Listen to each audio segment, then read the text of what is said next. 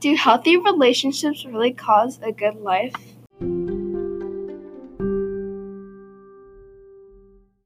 I believe healthy relationships lead to a better life. So does Robert Waldinger, author of the TED Talk, What Makes a Good Life? Lessons from the longest study on happiness. Robert, the fourth leader of the 75-year-old study about happiness, explains the results of the study and what really made men happy. His answer was healthy relationships.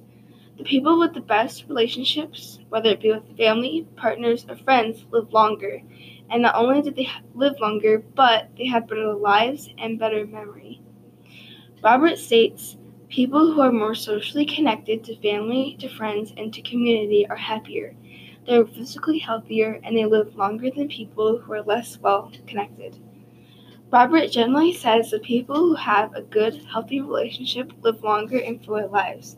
And although not everyone's perspective on what makes a good life is the same, from my point of view, these causes of a healthy relationship make one.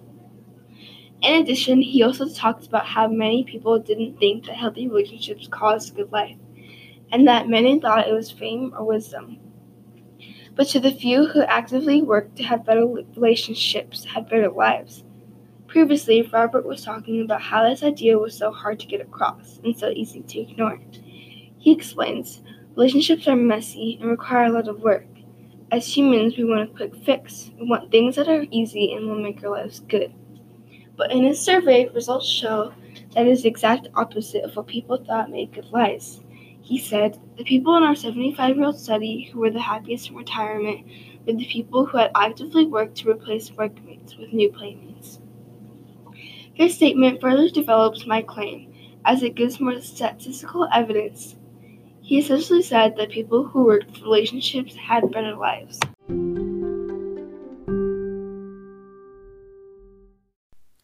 Robert Waldinger's research shows that good relationships lead to better lives.